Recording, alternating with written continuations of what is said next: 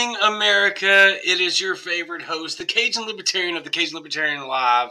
I am going to be talking with Dave Smith, the man, the myth, the legend, tonight on this very special episode of the Cajun Libertarian Live. So tune in and stay tuned in. Get into the comment section.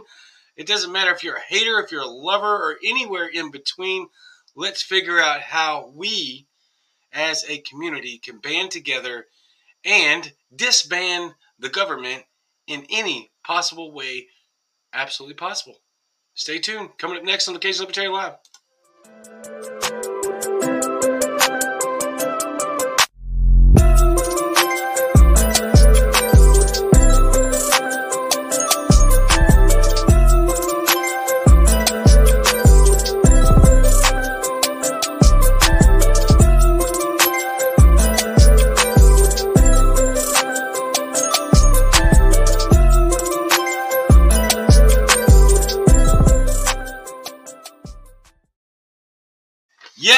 Yes. Welcome back to the Cajun Libertarian Live. I am your host, the Cajun Libertarian. So don't forget to follow me on YouTube, Instagram, or subscribe to the YouTube channel.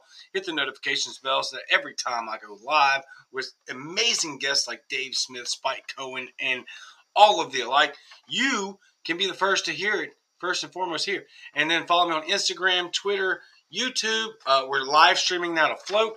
Obviously, Facebook, which is my original platform, and then I am now venturing over to TikTok. We'll see how long that lasts before they censor me completely, as they have already done. Before we get started, we have breaking news, as you can see, that is very breaking and very significant by this physical piece of paper that I'm holding right here in my hand that has no words on it. Turns out, according to the Durham report, that the Russian collusion story was fake and Hillary Clinton is corrupt. Absolutely fantastic. Thank you. We had no idea. Let's get to Dave. What's up, bro? That was incredible news. The way you delivered it too, I really believed it. I was like, this is a professional newsman. I like this. Well, that was part of the stick. I'm super surprised that this is a major right-wing talking point right now. Like, oh my God, you're shocked that the Russian collusion story was fake and that Hillary Clinton is corrupt. How on earth did you just now arrive to that deduction? Oh God, and I hate just like the Republican, like the kind of like always what you can expect from them, boring talking points. Well, we're going to investigate more and we're going to get to the bottom of this, and it's like, no, you won't. You're going to like grandstand, and then nothing will happen. Nothing's going to happen to any of these people. Even Rand Paul, who I love so much, like and I really just love him because he's Ron Paul's kid. But even he's been so great on the whole COVID thing. I mean, just so great grilling Fauci, and like he's been the best like, public elected official on all this stuff. But he said something a couple weeks ago where he was like, if the Republicans take back the Congress, we will have a full investigation of Fauci and all this. And you're like, oh, dude, I just don't believe it at all. I remember the Democrats talking about how they'd have a full investigation against Bush's war crimes. I remember all the investigation talk about, Benghazi and all this and, just everything. And all these investigations ever do is we basically figure out that the government's been lying to us this whole time. No one gets punished, and we move on. It's hilarious because Heiss and I were talking yesterday, long talk, some of which about, I want to talk with you about in regards to Yemen. You really opened my eyes with that on Joe Rogan. But it's funny because we've been doing this even, like you just said, with George Bush. Republicans did it with Barack Obama, and then Democrats went ahead and did it again with Donald Trump. It's like you keep making up crap that is non-significant when there is actually things that these people should be tried for, namely war crimes. Yeah. And I mean, yes, absolutely. I completely agree. And with the Trump thing, I mean, what was significant about that, and I really spent so much time on my podcast talking about this, but it's almost been eclipsed by COVID. because this is just, now we're living through the rise of totalitarianism across the West, across Western civilization.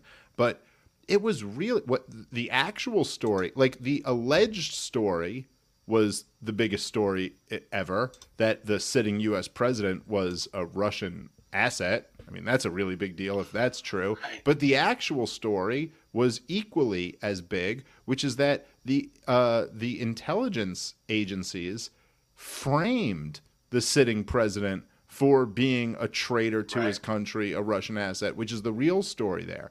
And that is a pretty big deal. Like, that's, there's a lot of stuff the government does, and it's not as if, I saw that guy Jim Jordan tweeted the other day, and he's been one of the guys leading the charge on this, but he tweeted, he goes, if they can spy on the president, they can spy on anyone. And it's like, nah, dude, you got that all backward.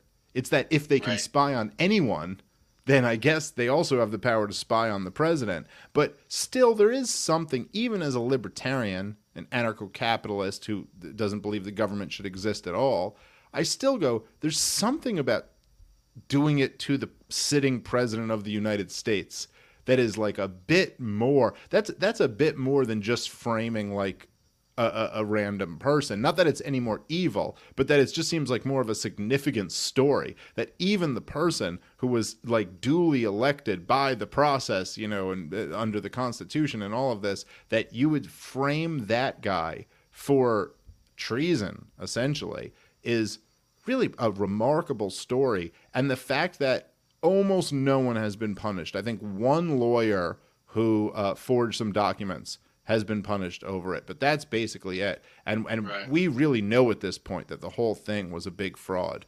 And the fact that there aren't, the people that say that they go, Trump is like a dictator. It's like, well, I mean, if you try to frame a dictator and get busted, usually the results would be something like, you being put up against a wall or something like that. And nothing even remotely close to that has happened. And it's, I don't know. No. Not that I want people put up against a wall, but like a trial and then convicted, that would be nice. Right. No, yeah, it's funny because all those people that I even saw tweets from people saying that we toppled a dictator. Like, you understand that you don't vote dictators out, right? And people buy. This is a problem. I don't necessarily have it. I do have an issue with it. So let me frame that differently. I have an issue with these people spreading this disgusting propaganda, of course. But my more important issue is that the vast majority of people are going along with it. Yeah. They just believe it, and they just continue to spread this dissent and hate, and it's just created this massive caveat and divide amongst our community. Yeah, well, I mean, there's no question that people are picking sides. I mean, I don't know, there's a lot of people who aren't going along with it, for sure. And there's, it's the bigger that it to me, the way I look at it is like the size and scope of government has grown exponentially since really for the last 100 years or so. But, exponential growth is crazy. Nice. Like it takes off and takes off toward the end. Like if you look at it on a curve, it's like, and so we're in that part of it where it's really spiking up. And of course, the last 2 years under the COVID regime have just been insane. But as the government gets bigger and bigger, of course, the fight gets crazier and crazier because we're fighting over who's going to, especially in a somewhat democratic system, it turns into this culture war where everyone's fighting over who gets control of it. But, to say like, oh, there's like, oh my God, the talking points from the corporate press are all like, oh my God, democracy is under attack. And there was this insurrection. And oh my God, what if we lose democracy? And then meanwhile, you look over at what's happening in Canada right now and like a legitimate, mass protest by the working class is being snuffed out by a totalitarian government invoking unprecedented emergency powers, So like, I mean, it's like right out of like you're like, yeah, this will be written about in history. I mean, this is like textbook fascism. And so again, a lot of people are against that, but it's unbelievable that like, it almost makes you realize you're like, oh yeah, there are people who support that. There are people who are for it. Yeah, and it's absolutely, it shouldn't be wild to us, right? We should understand and expect this at this point. But the way the media is covering what's happening in Canada is absolutely beyond atrocious. And if I don't advocate for this, but it's damn near criminal. I mean, it's damn near, they're risking lives, they're risking literally the Western way of life over the way our media is treating what's happening in Canada right now, where you're witnessing in real time a true dictatorship who literally is only implementing these policies based on political decisions that he doesn't like. Yeah. Well, look, I mean, if you talk about the media being borderline criminal, right? And I get what you're saying there. Like, okay, they should have the freedom of speech even if they're saying really, really messed up things. Yeah. But if you think about it like this, right? Think about the war propaganda that's been coming out over the Ukraine, Russia situation, right? I mean, look, there is no evidence, at least no evidence that's been presented to the American people that Russia is going to invade Ukraine. I know the State Department said the other day, well, we have evidence there's going to be a false flag attack or something, which, by the way, sets off my conspiracy spidey senses. Like, oh, you have evidence that they're going to claim there's a false flag attack? Maybe you have plans to make this a false flag. But anyway, look, if Russia did take over Ukraine, I'm not saying that's good, but Ukraine was part of the Soviet Union. I mean, it was, I don't know, like, where exactly should lines on a map be drawn? Is it such a foregone conclusion that, like, Mexico shouldn't be 3 miles, further up, or that America shouldn't be 3 miles further down, or I don't know. But if they were, when you're talking about the United States of America and Russia, you're talking about two countries that possess 90% of the world's nuclear arsenal.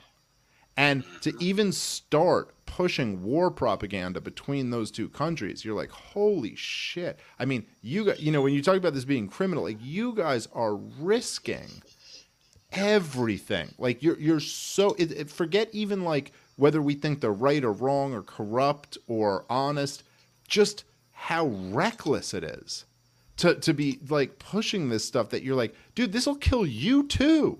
Like, this will kill you and your family. Forget like all the other families you don't care about. Like that, and so yeah, it is that there is it's really unbelievable how reckless they are and how much they are willing to support something that can endanger so many people. It's unbelievable. It's almost like they would make foreign policy decisions just to increase poll numbers. I'm just saying, it's just like, I'm not saying it is, I'm just saying. A lot like that, yeah. That maybe, just maybe, they would dictate foreign policy procedures based on how the American public views them at the moment. I don't know that that's true. I'm just saying. It sure does seem like that. Right. Yeah, I wanted to ask you this real quick. Did you see what number episode you were on Joe Rogan's, on your recent Joe Rogan? You've been on Joe Rogan a bunch. Did you see the episode number that you were on Joe Rogan's podcast? Yeah, one shot. One shot. Damn it. I know. That was the one I was talking about. I wanted to. Yeah. I know, it's a good. Come on, you don't have one in the can, Joe, that you could release before me and then give me that sweet 1776 number? Yeah. Joe, I'm really upset. He should really do more for my career. Oh, yeah. Yeah. I don't know what he's thinking about right now. Come on, man. He's certainly not the center of attention in the internet world right now, so I'm not sure what the hell he's got going on. Damn it, Joe Rogan. I know you watch this podcast. Next time, make sure that Dave Smith is number 1776. I was really hoping that I would catch you off guard with that one, that you were so busy that you didn't know that's what happened. I did notice that. I did, not till after it came out, of course, but I did notice that. But it's crazy that, like, I think the first one I was on was in the 600s somewhere. And so it was kind of crazy to be like, oh, that's, and I just noticed it because it was one shy of 1776. But I will, by the way, I'm not a fucking, I'm no historian, but I will say, I bet in 1775 some shit was popping off. Like they were getting ready for 1776. So, I bet there were some conversations happening then. So maybe that's the perfect number for me. It was like, yeah, this is the conversation right before, we're about to be in the revolution. I don't know. I thought about that yesterday morning when I was like stewing over this, and I was like, man, I hope to God he doesn't know he was 1775 and not 1776. And I was thinking like, you know what, but this could be like a kind of a precursor numerical destiny, right? Maybe that's what it is. Yeah. Yeah. There you go. Yeah, but there was something else that stuck. There were several things that stuck out to me big time.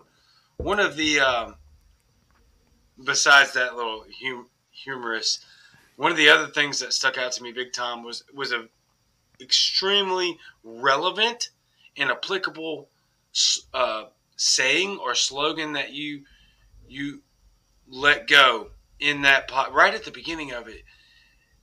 You said that we have, for some reason, become allergic to harsh truths, and I could not agree more. But tell us, because Joe just sped right through that, and I thought this was so freaking important as to what's going on in the culture war today. I would ask you to talk about that a little bit more. Yeah, well, it's been something that's I've thought about for a long time. I remember I read this book that I highly recommend to people. It has nothing to do with libertarianism, by the way, but a book that I really recommend to people. It's called, so many years ago I read it, but it's called Generation Me, and it's Nice. by Jean Twenge or Twenge or something like that. I apologize. I don't even know. I don't think I've ever heard anyone say the author's name out loud. I just have read it, so I don't even know how to pronounce it or anything like that. But I believe that's the book, Generation Me. And I thought it was really fascinating. She's like a sociologist or a psychologist who wrote this whole book about like our generation, or the current generation. And she was talking about how much more self-absorbed the current generation is than previous generations. And that, there was so like for all of human history, so much of it has been like based around tradition and these things like, God, country, family, chivalry, like all of these kind of like I know libertarians might have a little bit of a problem with this, but in a sense, collective traditions, and that's really broken down, and we're in this age of kind of radical individualism. And just to caveat this before I bother too many libertarians, I think it's important to understand that libertarians are not, in this sense, we're not. These words are used in different ways, but when you talk about collectivism versus individualism, this might be, libertarians might say, well, we're against collectivism and for individualism, but really what we're for is voluntarism versus coercion, right? So we're not so much for like against groups and for the individual. We're for voluntary association and against forced association. So the point that she was making really had nothing to do with any of this, but she was just talking about how self-absorbed people are today, and even down to the fact that like she goes through all of this, like even down to the fact that we wear clothes that are comfortable. Like this is a very new thing. There's a very new thing that like people, you wear clothes that are comfortable because it's like, well, I want to feel good about me. No one ever thought this way through human history. You were uncomfortable. You laced up boots and tied them up tight and stiffened a rope around your neck that they called a tie. You know what I mean? And you did what you had to do because that's what would make other people feel good about you. And it was all about what's good for other people and this kind of greater sense of community. And there's something wonderful about that. There's something wonderful about the individual being elevated, but there's also something kind of tragic about losing this sense of community. And anyway, one of the things she talked about in the book too was that idea, and that really stuck with me. That if you look at, she was saying, if you look at what people would say 2 generations ago, 3 generations ago, it would be things like, you know, your grandmother. Like, what would her advice to you be? It'd be like harsh truths. Like, you know, even silly, like, wash your hands with soap and water. You know, that was like, it would be like, don't give the milk away or no one wants to buy the cow. You know, like, this would be like the type of thing they would tell girls, like something like that. Right. And today you have all of this stuff that's like, you got to love yourself before you can love anyone else. You gotta be you. You have to put you first. You have to be all these things that it seems almost like the intent is to be nice rather than tell the harsh truth. And this to me, I don't like that.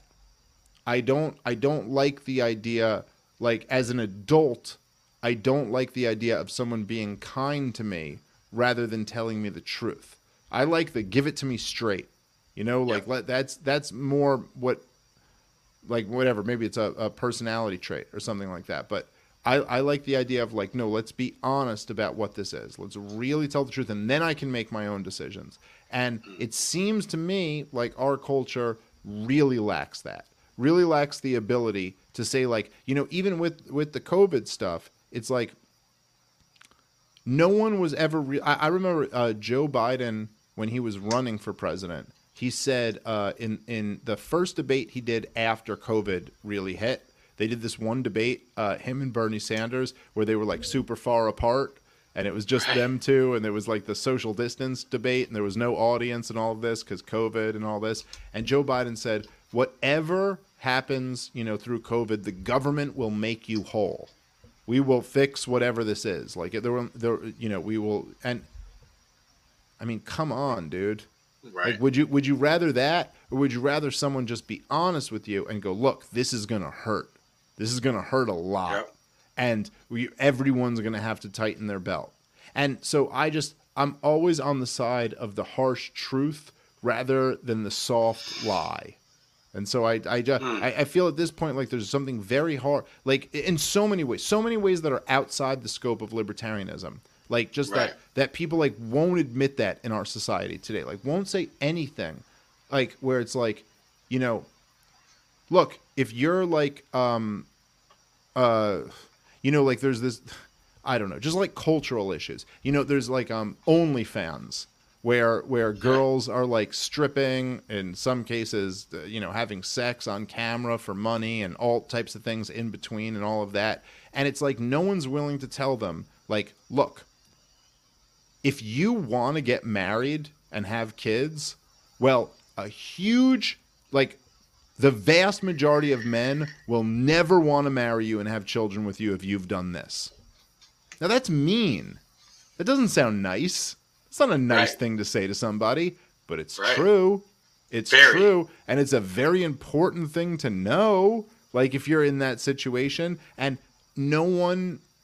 people are so just, like, inclined to say, well, that's your decision and it's your life and you do whatever you want, because that sounds a little bit nicer. But for me, I like harsh truths. Yep. I like the truth. It's also a harsh truth that if you engage in that sort of activity, and that's where you're trying to retrieve or gather your acceptance, or, you know, who you are as a person, if that's what you're trying to grab that from, then you're going to be miserably failed. Yeah. You will fail in that attempt. I'm sorry. I'm sure you agree wholeheartedly. I completely agree with your sex. If that's what you want to do, you have every legal freaking right to go do that. But that does not mean it isn't destructive to your health, to your engagement in society, into your engagement into healthy behavior. It is destructive, and we have all the metrics to show that it is. And you could string that along many other lines of chosen lifestyles. Again, I will support and I will fight with you in your right to do so. The government has no right in saying that you shouldn't be able to do that. But I won't support you morally, spiritually, or physically because I understand from statistics and data that what you're doing is not healthy. Yeah, I mean, like in the same way, your friend has a right to like fucking, play Russian roulette on himself, but I still don't have to support you in doing that. Like and there's just there's things like this all over the place. Like and with COVID, this really exposed, to me at least, a lot of this. Like, once there was this crisis, it was like, it's so obvious that no one's willing to say, like, look, some old people are going to die.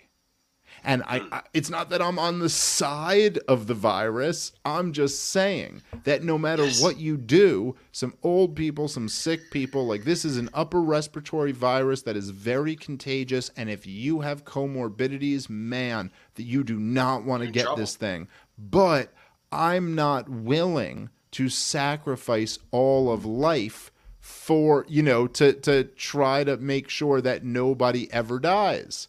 And that was a very, that's a harsh truth. But again, like I said, like sometimes these harsh truths are very important. And in fact, I think you could argue that, the truth is the most important thing. But easy truths are something anyone will tell. So the most important of the most important thing is the honest, accurate thing that is kind of hard to say. And I harken back to the great Ron Paul, who was the guy who stood up in the 2007 presidential debates and said that, I know we're under the George Bush administration and everyone wants to say that, the troops are the greatest thing ever and the terrorists are the most evil thing ever. But actually, the truth of the situation is that the reason why there's so much hatred against the United States of America is because our government has been, killing a whole bunch of people in the Middle East for a whole bunch of years, and that really rubbed them the wrong way. And that was a harsh truth. And I do think that, like, if there's a role for libertarians, it's to be able to tell the truth when it's really uncomfortable to do so. Yeah, and I think we have an obligation to do so. And Max Henry made a good point here. They don't believe in truth. They only believe in personal truths. Yes, we need to and here's why I've gravitated towards the Mises Caucus within the Libertarian Party, because number one, I landed at the Libertarian Party via common sense. Number two, after evaluating the entire scenario, what leads me closer to the Mises Caucus is, shocker, more common sense. We must maintain some sense of reality and biology and science and factuality that must drive the basis for our fundamental beliefs in this country. And so when we move away from hard and really appalling but very real truths like we are the ones that have caused Islamic extremists. That's what we've done. We are the problem. We are the ones that have caused so much clinical depression by catering to people, to the 1%, and then, just spreading that out towards everybody via mental disorders. We have to stop moving away from hard truths and hard reality to cater to the emotions of the 1%. We have to stop that, and we have to stop it immediately. Well, I'm glad. Listen, man, I'm really glad to have you on board, and I think that there's an interesting kind of like thread there that, in the same sense of like there's almost been this like dynamic that's risen up now. So like like I said before, when I go look with COVID, let's say if someone was like, you know, like, look, we had the lockdowns, and I don't know the exact number of people who have died from COVID because it's almost impossible to tell with the way they keep track of the numbers. You know what I mean? Like, there's a, you know, a guy dies in a motorcycle accident who's COVID positive, and it's a COVID death. And of course, then there's also people who die at home and they have no idea if they had COVID. That could be a COVID death. So we don't know exactly what the numbers are. But the point is that we had all these lockdowns and hundreds of thousands of people died from COVID. And if I had said at the very beginning of that, COVID, which I did, but if I had said at the very beginning of it, I'd been like, look, hundreds of thousands of people are going to die from COVID. That's going to happen. There's, you know, and a lot of old people and sick people are going to die, but I don't think we should have lockdowns. It'd be very easy to say, what's the response to that? So you don't care about old people. Or you don't care about sick people. And this is what happens anytime you deliver the harsh reality. And so I feel like this is the truth. This is exactly what's going on with the Mises Caucus. Like, is that it's like we're the ones who want to say, hey, look, here's the fucking truth. And then it's very easy for a lot of other people to say, oh, so you fucking hate this group of people, or you hate this group of people. And it's like, no, dude. That's not what we're doing here. What we're doing is we're saying, hey, we need to be able to tell the truth. And, you know, that's it. I'm not going to stop telling the truth as I see it because I get people shrieking at me. I don't know. If I was going to do that, then what's the point of being here? Like, like, why am I even here? So that's it. You know, it's good to have you on board, man. And it's like one of the things that I liked about you right away, and like this is happening with a bunch of people, is that, and I see this all the time happen, is that when I see somebody kind of in the middle of these conflicts between like the Mises Caucus and the people who really hate the Mises Caucus, and I see someone being reasonable, not like necessarily on our side. Reasonable doesn't mean you agree with me on everything, but just being like, hey, let me be fair about this.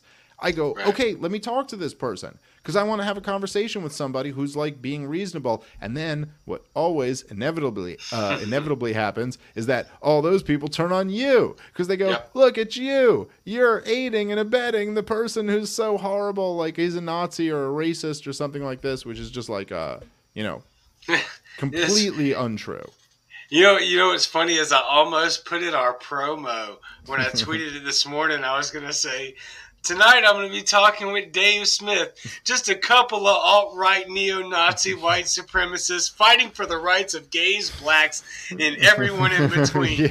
I didn't do it for obvious reasons, right? But it's so, I mean, we laugh about it, but unfortunately it's absolutely ridiculous because if you really follow the pattern of thinking that you literally just laid out, that anybody that proposes some sort of logical thinking in just reasonable mentality, they get labeled as some extremists, and that, oh, well, you must, okay, well, you're for this, or you're not against X, Y, or Z, well, then you must be for X, Y, or Z. Which I don't understand why libertarians are participating in this, because this is from the playbook of freaking government and duopoly, and it's destructive. What the hell are they doing?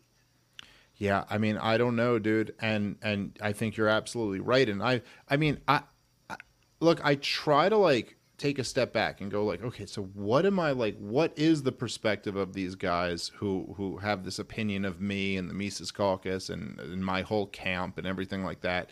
And I'm like, look, I am to a fault always willing to have the debate and the conversation. If somebody goes, hey, I think you're wrong about this opinion you have, dude, I've done so many debates amongst libertarians over the last few years. Like I mean, a lot of them. And I'm always willing because it's really almost, it's my own like autistic or something like flaw that I'm like, if someone's like, hey, if someone's like, you have this logic wrong, I'm like, well, I think I have it right. So let's battle this out and see who has it wrong or right. I'm not shying away from any of this. But then like the response to that is almost always, not always, there's been exceptions, but almost always like this wild caricature of what you actually think, or I'm unlibertarian on this, topic or that topic. And the truth is that I'm an absolute pure libertarian. I'm libertarian on every single issue. There's not one that I'm not. I believe that people have self-ownership. I believe in private property rights and the non-aggression principle to the fullest, with zero exceptions. Like I would never. There's nothing that I would make an exception for that over. Okay, maybe I should say perhaps the protection of my children. The protection of my children I would put above anything else. But really, I don't think they're in conflict with that at all. Yeah. But it's been very interesting to see these kind of dynamics, and it's unfortunate. I wish it didn't exist, but it is what it is. Yeah, it is very freaking disheartening and unfortunate. And I continue to reach out to both sides, and I say both sides now very, hesitantly, because I am working with Mises Caucus, and I'm going to help promote, use the Mises Caucus resources in my state. I live in a deep red state, so putting that aside, I have desperately tried since learning about this fight to try to bring these two demographics together. And I see one side predominantly saying, yeah, we want to work together. We have to. We have some serious, pardon my French, but some serious effing shit that is barreling down our pipeline right now. And then you have the other side reeing about who Dave Smith had on a podcast that you debated 6 months ago that I've never heard of. And the reason I've never heard of them and don't care is because they suck, and I don't care what they have to say. Yeah. And we're destroying ourselves.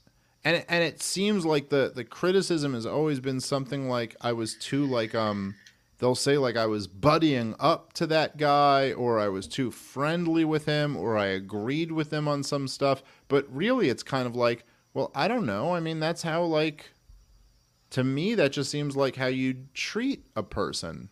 Like if someone comes to a conversation with me, I don't think anyone, including all of the people who really hate me, think that if someone came to me in a conversation with the energy of fuck you, I'm going to fucking destroy you, that I wouldn't respond with that energy. I mean, people know me fairly well. That's kind of my style. If you come to me with that, but if you come to me with hey, I disagree with you on these ideas and I want to talk about it, then I'll probably go, okay, well, sure, let's talk about this. And so to be furious at me over that, I mean, it's again, look, all these guys and it really is a shrinking minority in the party, but they know that I'm not the type of person who, I don't have any positions that I'm not ready to defend.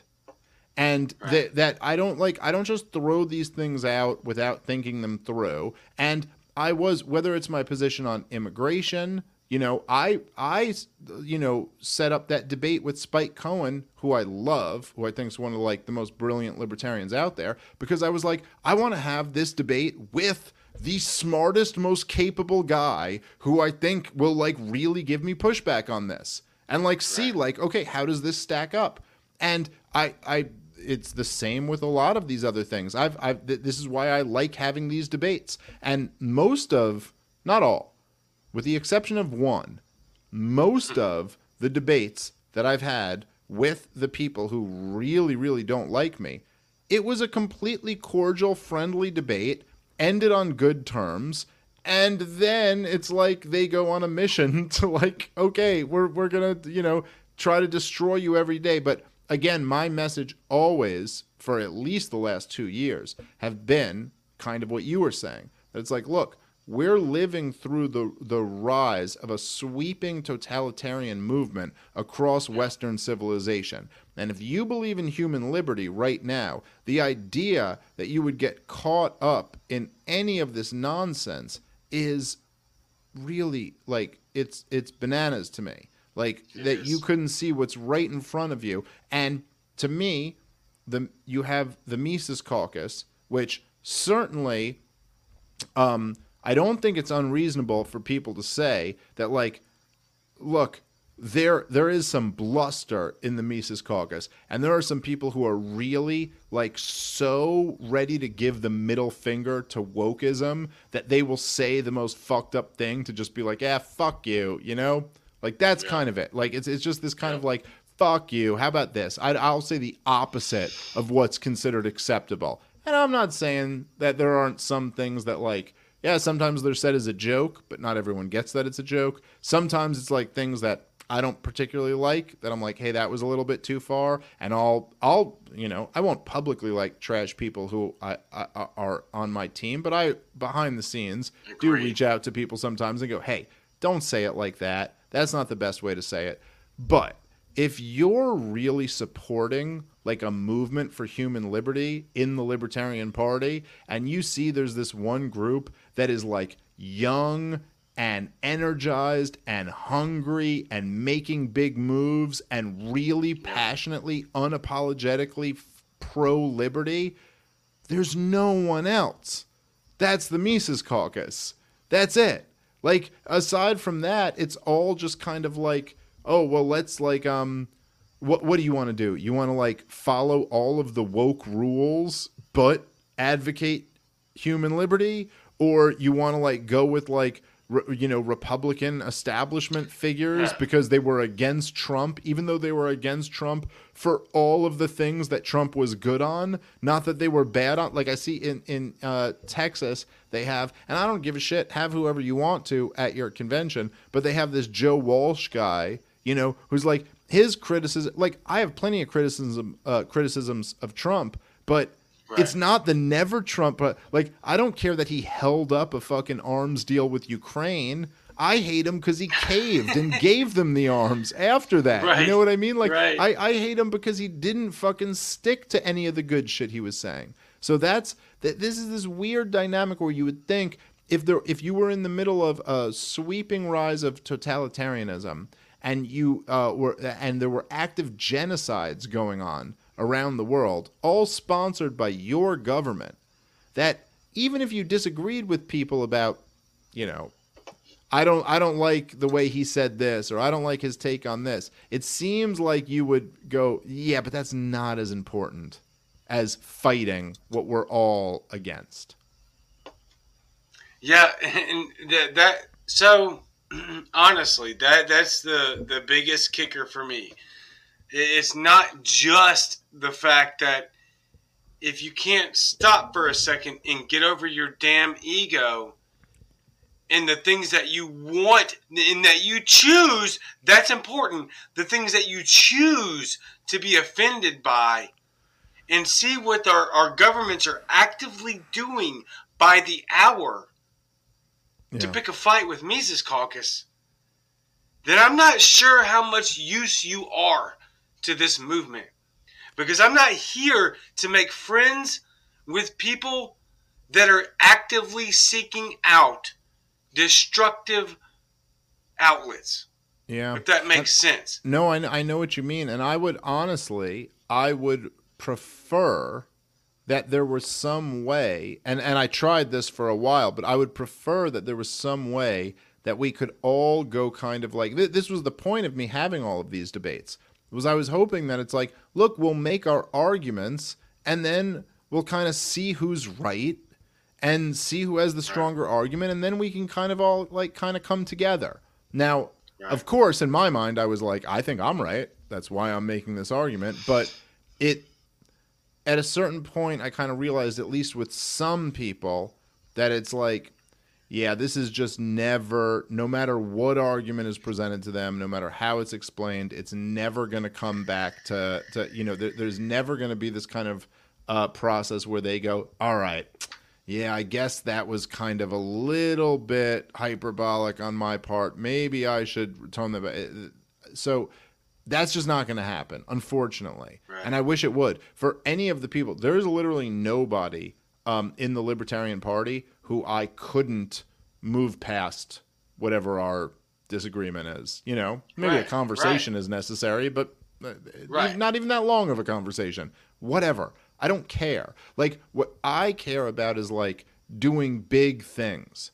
That's what I care about. That's literally what my motivation, what my focus is on, and what it's always been on. I want to, like, go and tell, like, you know, like, I'm excited that fucking I was thrilled that Rogan put out the clip of me talking about the war in Yemen. That made me really happy, you know? And that he chooses what clip he puts out on the YouTube channel. So I'm like, shit, that got an extra couple million people to see that, with on top of like the 20 million people or whatever who saw it the first time. So it's like, fuck, yes, okay. I just got to tell like a really big portion of the American public about the genocide going on in Yemen and how it's all Washington, D.C.'s fault. Okay, I like that. That's big to me. You know, like, I don't care about, like, any of this petty shit. Like, I'd fucking, you know, I mean, I'm a person. I have my own, you know, ego just like anyone else. But of course, I could move past any of that and fucking let's focus on what really matters. Unfortunately, I think that, you know, wokeism is toxic. And it's intoxicating. And that's part of the reason why it's spread throughout, you know, our society so much. But that it's very easy. Look, I have a million flaws, and I'm far from a perfect person. But I try my best to be really aware of that, and to really try to, you know. And I think part of this is having a family. I'm thinking about how to be the best father for my kids. I'm thinking about how to be the best husband to my wife. I think that one of the reasons why wokeism is so intoxicating is that people who do not do that, who are not very happy with who they are in life, can focus on this kind of noble battle against the people who they're against, and how evil they are, and this inherently makes them the good guy in this struggle, you know? And I see that a lot, that people who are not very impressive and have not contributed a lot and are not doing much are the loudest voices against bigotry. You know, I'm going to stand up against the bigotry in this movement. And there's something about that I just, my tendency is to say, maybe you should focus on yourself a little bit more. What's wrong with you? What could you be doing better? What have you done? What are you contributing? What are you focusing on? Anything that is like the bigger thing? Or like what is it? You know, it's very easy to run around and point out how everybody else is, and I'm guilty of that as well. And sometimes that's necessary to point out, like, hey, I think this person is fucking up. I think this guy's not doing it the right way. But if that's all you're doing, like you're just in this holier than thou, like judging everybody else, like what? Okay, and what's your work? I remember Spike Cohen said at one point, he was arguing with somebody who I've seen you argue with a bit too. Not argue, but you know, one of the guys on Twitter who's like a Mises Caucus hater, one of my former debate sparring partners. And he said to him at one point, they were arguing back and forth, and he just goes, okay, so what's your plan? So like the Mises Caucus is here. They have become the majority of the Libertarian Party. Yep. What are you going to do? Or, you know, if you want to beat them, you're going to have to like win the argument. You're going to have to out-recruit them, persuade people that you're right. What's the plan?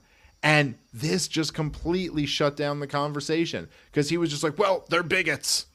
It doesn't matter. They're bigots. And you're like, oh, okay. Yeah, that's nice. Okay, so what are you going to do? Because right now we're in a situation where if we're really the fighters for liberty, we got to be like, hey, we have to try to start working on like a plan to actually inspire a lot of people to believe in this. Because otherwise, this is all useless.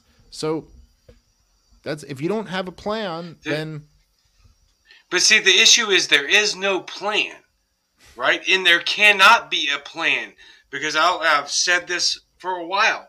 One of my biggest fights, and most of everyone knows that follows me on Twitter, follows me on Facebook, a large majority of people, racism, systemic racism, bigotry, all of the alike are just like COVID. Okay? They are endemic. Yeah. They have always been. They will always be. You are fighting a useless battle when you are attacking these types of things, especially when you have no absolute resolute for that. And I probably shouldn't have said them two words back to back, but you get what I'm saying, right? There is no real resolution to ending racism or bigotry. Because, newsflash, it's just like a virus. It's here to stay, and it will be here forever.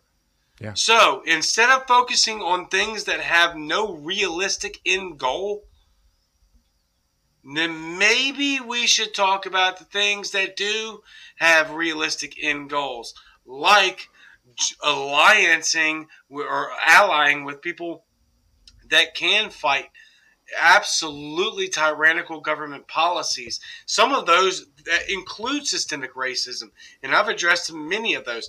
A lot of people don't like my answer to what systemic racism sounds like. To me, systemic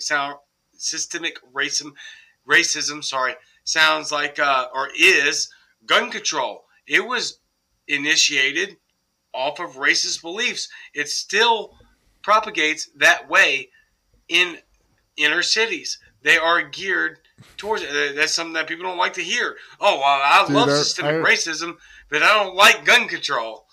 Yeah, I remember I was talking on the phone with Maj Touré, who's my fucking guy. I love that guy. He's just like so fucking great. He runs Black Guns Matter, and he's a great libertarian. We were talking on the phone, man. This might have been last year or something like that. But he was just talking about, we were talking about this stupid like fucking racism, conversation. And he was like, he goes, dude, I got friends of mine who are doing decades in prison over selling cocaine.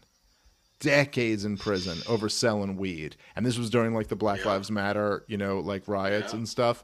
And he was like, could I get like 2 of my friends back? He was like, I don't care about tearing down statues. He goes, I'll build a statue of a slave owner if I could get like 2 of my friends back. Like, it's, like who cares? We're talking about like the dumbest shit that doesn't actually have anything to do. He's like, dude, I know this guy's mom and I watch her cry over how her boy is in jail for 20 years. Like what, so there's just these things where it's like, to focus on these things that just don't matter. And like you said, like, okay, not that they don't matter at all, but in the grand scheme of things, matter so little.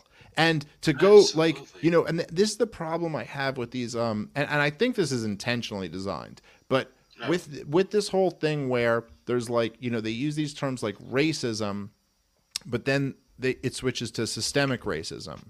And you'll almost go, okay, well, if you're talking about like a system, a policy that screws over one group of people, I mean, if it's violating their liberty, then I'm very interested in what that is. Okay, let's talk about that. But it switches back and forth all the time. Like they'll use them interchangeably in the same way that I think like, just to say it, I think gender and sex get used interchangeably. They'll be like, okay, sex is biological, but gender is fluid. And then you'll go, okay, well, there's male and female. And they'll be like, and you're like, but that refers to sex, not gender. So that's not fluid then. Right. Male and female very clearly is a biological term, right? I mean, but like, and they'll, so you'll almost be like, they'll be like, well, we live in a racist society. And you'll be like, okay, well, I don't think so because, so-and-so, like, there's not a lot of racist people. And they'll be like, yeah, but there's systemic racism. And you're like, okay, all right, so let's talk about the system that is racist. But then if some person says something wrong, they're like, we have to cancel that person. And you're like, yeah, but that has nothing to do with systemic racism. That's just like so now what ends up happening is instead of focusing on the system and how the system actually oppresses people, you're ghost hunting through who's had an impure thought, who tweeted the wrong thing in 2009. That's really what we got. And any energy that's even spent on that, or like who's posted a meme or a video that's like what? Who cares? This has nothing to do with anyone's life. This is not. But there are these real policies. You mentioned one, which is like gun control. Of course, the war on drugs and the welfare state and public education and like so many of these things that absolutely do screw over. I mean, predominantly poor people. Yeah, and sure, poor people in this country are, disproportionately not white, but a whole lot of them are white, But like, it's like, yeah, there are all these policies that screw over people. And really, who gives a shit what color they are? If they screw over people, they screw over people. We should be against that. Right. And, so it's like, it's just all of these things are such distractions to not be able to like delineate between what is really something worth dying over, fighting over, caring about, and what is just nonsense. Like someone posted a joke that you don't like, or a meme, or even like a hateful comment, even if it's not just a joke, like a hateful comment. It's like, okay, fine, but that's not like, I'm not in this game to care about someone's a meanie. You know what I mean? Like, I'm in this to care about the fact that, like, there are human beings who are suffering, and I want to, like, talk about that shit. That's what gets me up. I don't know. Yeah, same. And what people, there's so many people in this country that fail to realize is that, especially people on the woke side, which is an absolute cancer. Just to double down on what you said, these are people that are so inward focused. And I've talked to psychologists and doctors about clinical depression and spiritual healers. And the number one consensus is that people that suffer with clinical depression and depression of any sort, and it's very relevant, so let me get there, is that they're so inward focused. They're so focused on me, instead of what they can do for other people. And so when we're talking about this exclusively, especially with wokeism and, like, let's just say systemic racism or racism, is that we lose sight of the fact that these government entities and these people that are in control and in power, they could care less what your skin color is anymore. They lost sight of that a long time ago. They realized that they could put people in mental cages and enslave us regardless of what your skin color is. It has become a socioeconomic issue at this point. So if you don't have enough money to overcome the system, then they wholeheartedly believe they can enslave you to do their bidding. Yeah, and I completely agree with that. And I would just add that they also realize that they can use your skin color to pit you against each other. Facts. Whereas, like, you would probably have way more in common than you would with those people who are pitting you against each other. But I think Facts. I think it's so spot on what you said, and I've certainly noticed that in my own life, just personally, that even finding libertarianism and kind of this like philosophy, and I'm somebody who like didn't really grow up being religious. And I mean, I had a little bit, like, I'm Jewish and I was bar mitzvahed and stuff, but there wasn't really I didn't really, like, my family didn't really believe in religion, didn't believe in God. It was kind of just like this thing that was there, and you can believe in it if you want to, or not believe in it if you don't want to. And I didn't really have anything like that. And then finding libertarianism was the first time that I almost felt like, oh, there's this thing kind of bigger than me that I care about. And that made me a much happier person. Like, it made me a much like less depressed and anxious and inwardly focused person, because now it was like I was focusing on something that mattered.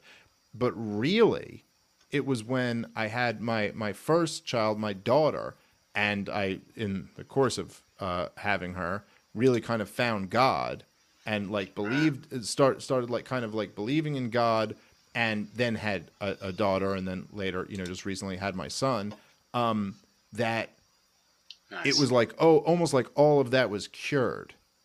Like, not even like it's like, oh, it's a little bit better. Like, it's cured. I have the Right. antidote to that, which is that when you have purpose in your life and meaning and something much bigger than yourself that you're focused on, you're just not, it's not like, it's impossible to almost sit around and be like, I feel blue or I don't feel good about this, because it's like, well, what are you talking about? I am so lucky that I get to be in this Yes. existence where I am serving. Like I have, like, God has blessed me with this Yes. perfect, like, family and this perfect life and like all of these great things. And of course there's these struggles and these horrible things, but that's kind of like what makes you appreciate what's so great about the great things in life. Right. And I tend to see people who are wrapped up in the negativity and in depression and things like that, where it's like, oh, okay, you're just not, you're, again, like you said, you're too inwardly focused on yourself. And if you're not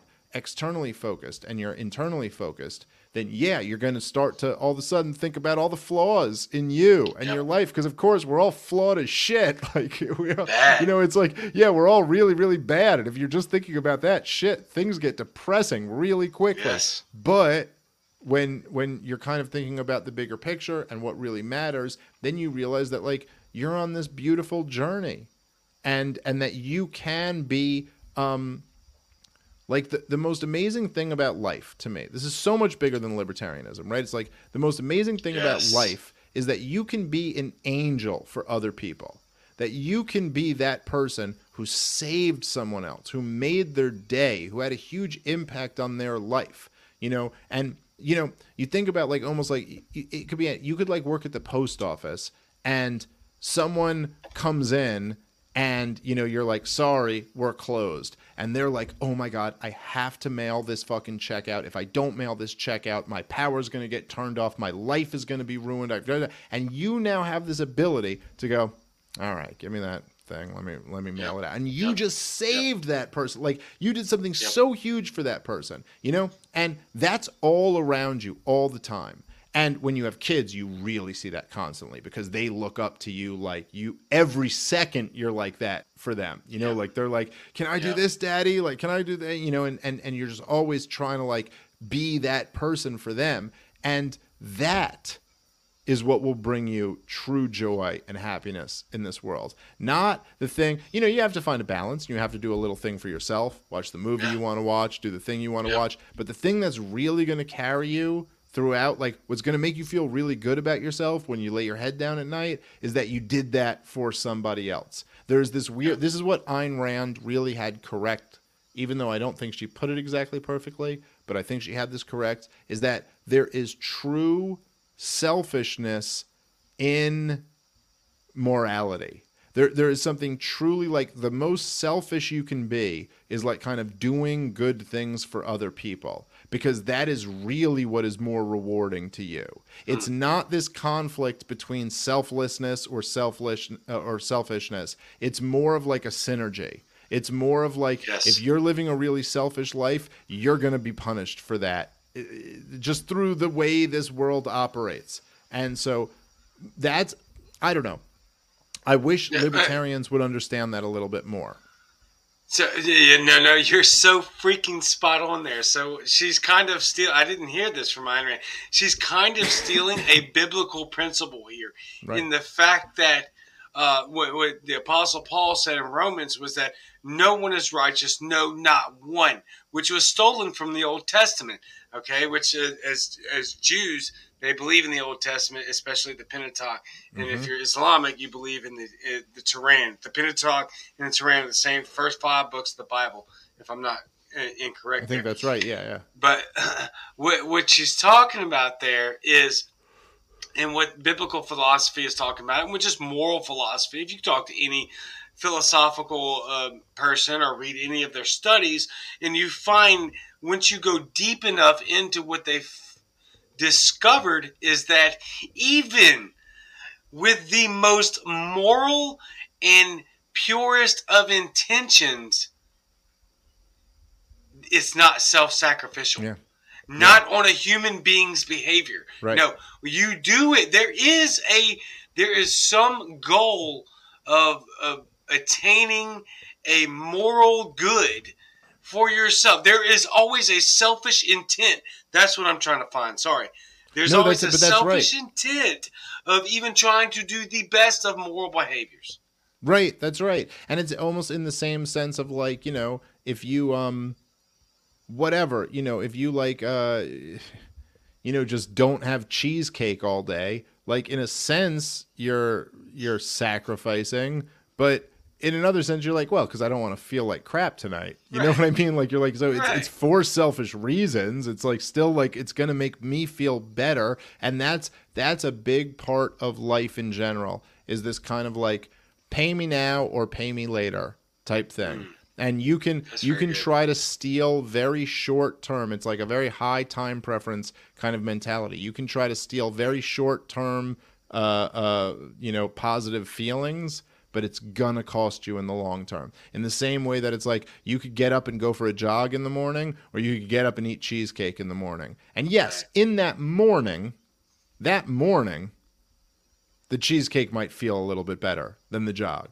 So I suppose you could say that's selfish.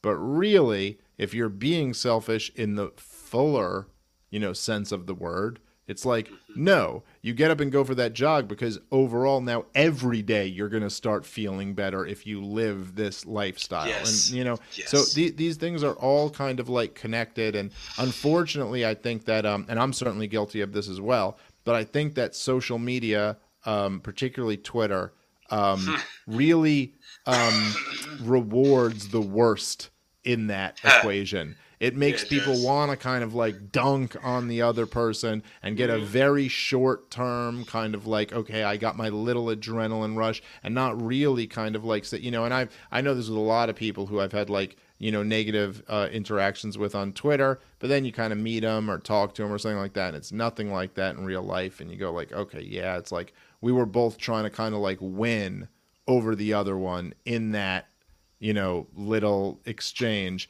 And that's not really who we are, like either of us. Right. So I know, certainly I've been sucked into that too. It's very hard to completely, be against that. But I also get it, I get it a lot, man, when people are like trying to come at you and just trying to fuck. It's like you see it on there. It's like the most evil aspect of people gets brought out, where it's like, oh, you're not even kind of interested in like asking me how I feel or showing me that you think I'm wrong or demonstrate. It's just like, let me fucking get you in this tweet. And, anyway, there's real good things about social media, but there's some real negative things about it too. Oh yeah. There's no doubt that I want to word this correctly because it's so touchy and so dangerous. Let me say it like this. There's a real hungering and necessity for honesty and transparency within social media, and it starts with me first. However, you cannot, or I cannot, anyone cannot instill that desire for transparency and honesty into anyone else. We just can't. And so again, I'm going to steal from the Bible here. I'm not going to toss my pearls to swine.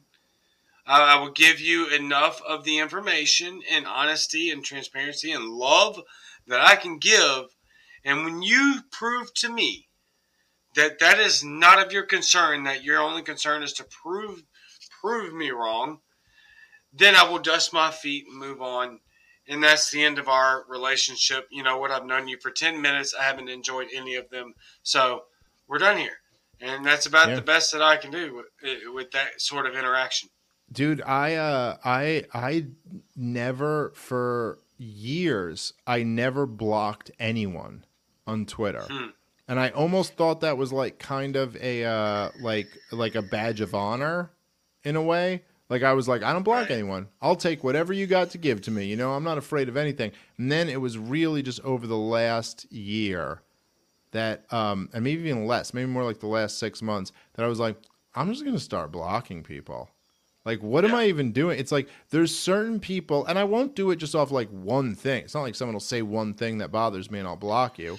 But it's like if there's somebody who I've gone back and forth with enough times, and it's been clearly demonstrated that, like, Nothing productive is coming from this. Right. We're not really talking to each other. You're not listening to what I have to say. We're not like advancing to the next level. I've tried to have this communication. It's like, is this just a thing that like, am I spending time, trying to like why am I doing this?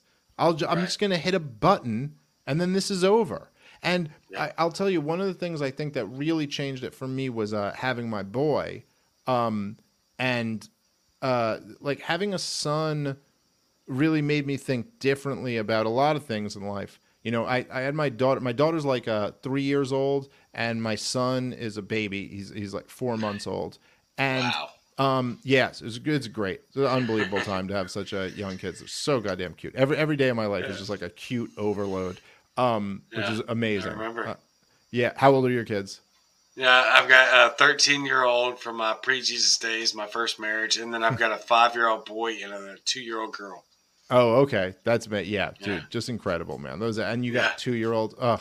There's two. I mean, I have the 3-year-old. It's just like, it literally is like, it's like you could overdose on cuteness just like every day. Yeah.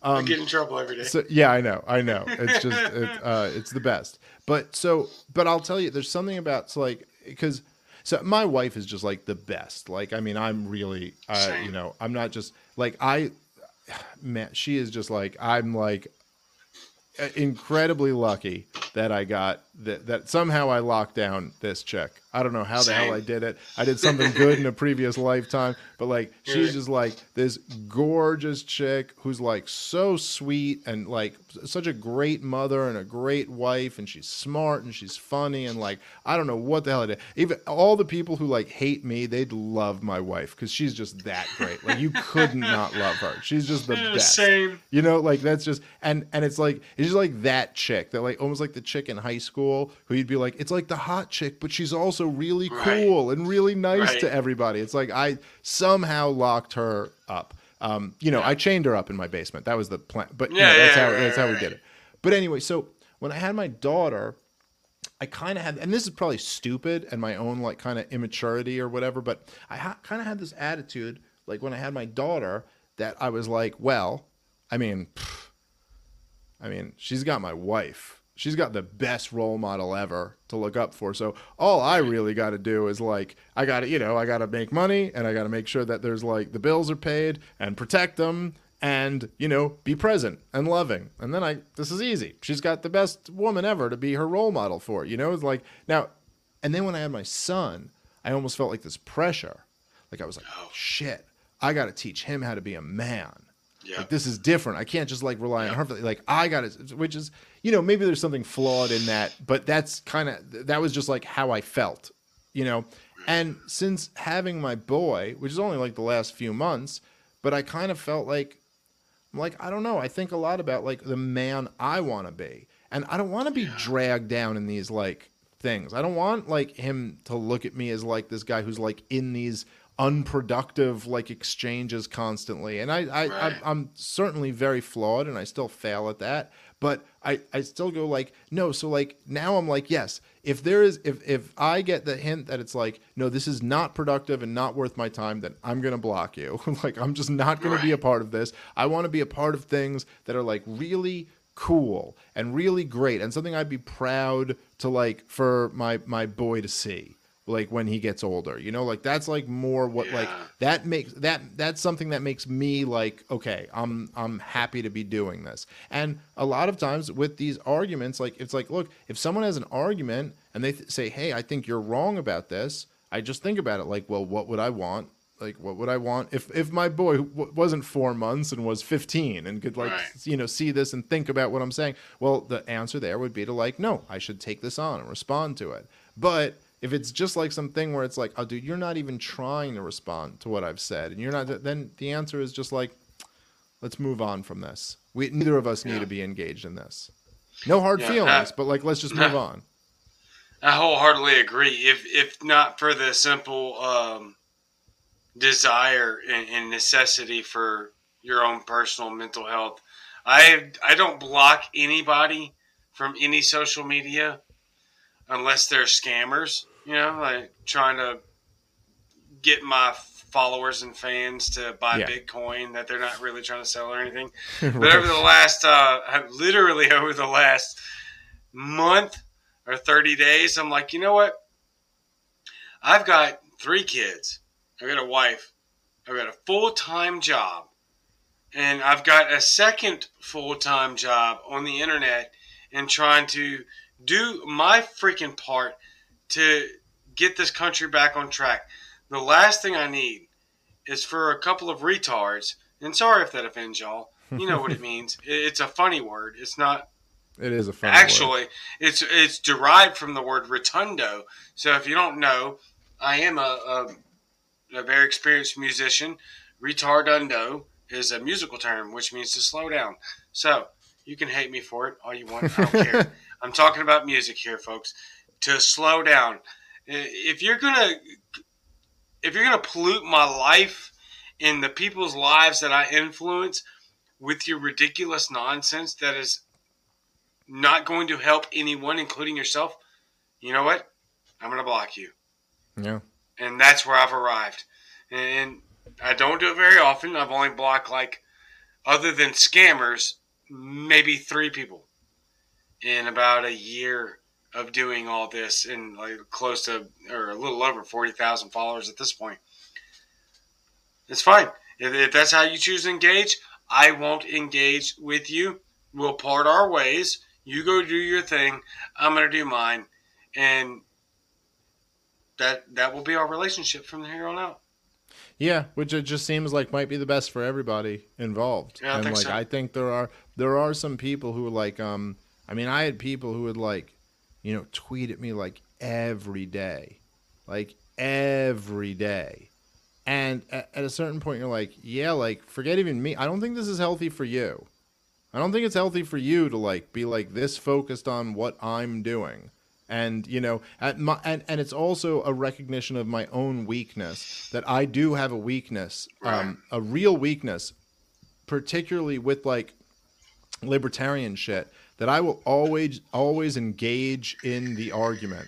And this is, I think my own version of maybe a more offensive term than retarded is my own like autistic tendency is that if somebody's like, well, I think you have the wrong interpretation of libertarianism here, I'm like, okay, well, let's battle this out because I don't think I do. And I really like to do that, like I saw you commented on a thread today where I was battling it out about this old fucking clip from 2016 or whatever, where I was talking about drunk sex and how I don't think you can consider that rape because I don't think from the libertarian position that is a tenable way to look at the world. And I'll defend that because I think I'm right. And maybe I'm not, but I think I am. I really think I am. And, it's like, well, it's and it's so easy for me to get sucked into this. And why I blocked that one girl today is because after going back and forth on this, it wasn't anything she said to me. It was that after going back and forth on this for months now, and this is, I mean, I'm not like, look, who cares about follower counts or anything like that? But this is an account with a couple hundred followers, and I'm an account with like, almost 200,000 followers. And I've gone back and forth with her many times because she asked me, will you have a discussion about this? And I was like, sure, fine. And after doing this for months, someone asked her if she could steel man my position on this. And what she said after it was such a ridiculous straw man of what my position is that I've explained over and over again that I just went, you know what? That's it. Blocking. Because if after all of this time you still can't just honestly just spit back, I could easily spit back what your position is to you in a way that you would find satisfactory. If you can't do that, then we're done here. Like there's no more need to have a conversation. But the point is, and I know people, like a lot of people try to jump on me for this and use it against me for obvious reasons because they want to try to damage me. And then other people, I'm sure, actually disagree. And other people are very emotional about this. But I've just said, it's like, look,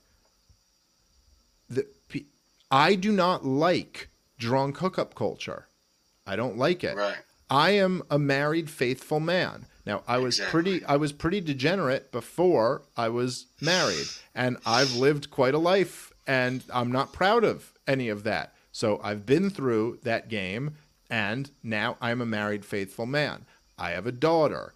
I don't like the idea of drunk hookup culture. I wish it didn't exist. I don't think it's good for our society. But it does exist.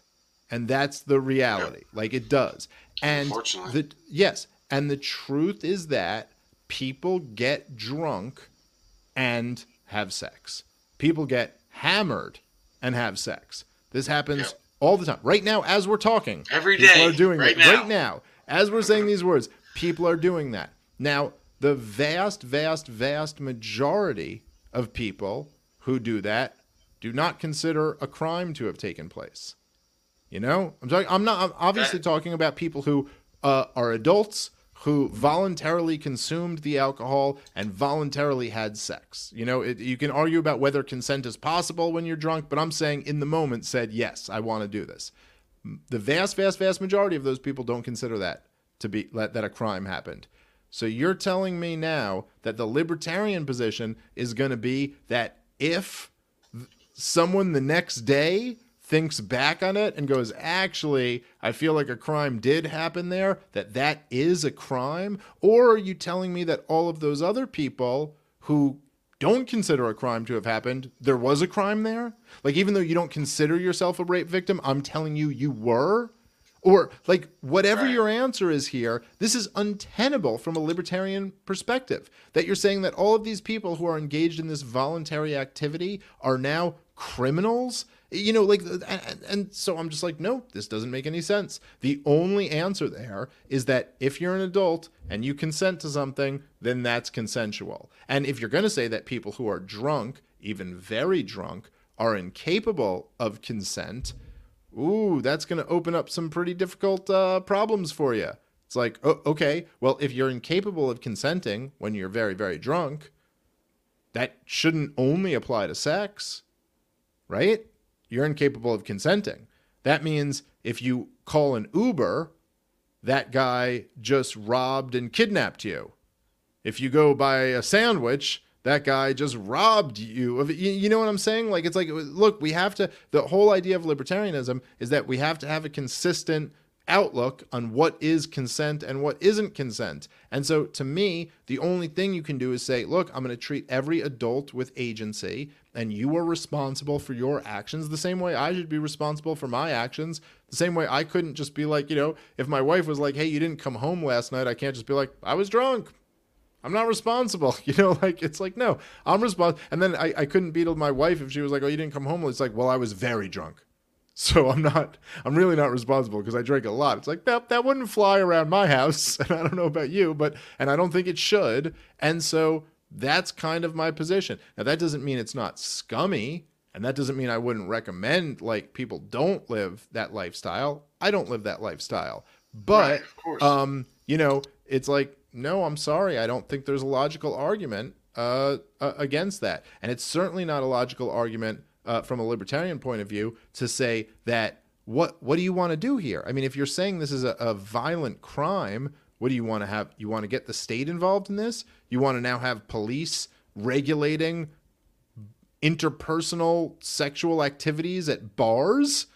I mean, this doesn't seem to me to be like anything that could possibly be a libertarian solution.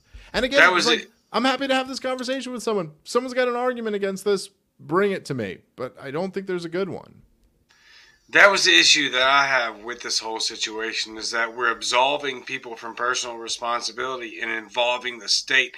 That would be my question, because I'm not caught up on this conversation or this topic. Are they literally advocating for state violence and state intervention over this drunk sex? What I said at the, I believe, yes, particularly the person I was talking to today, yeah, I think she is that she was saying, like, yes, that's a crime. And her thing was saying, if you're inebriated or incapacitated,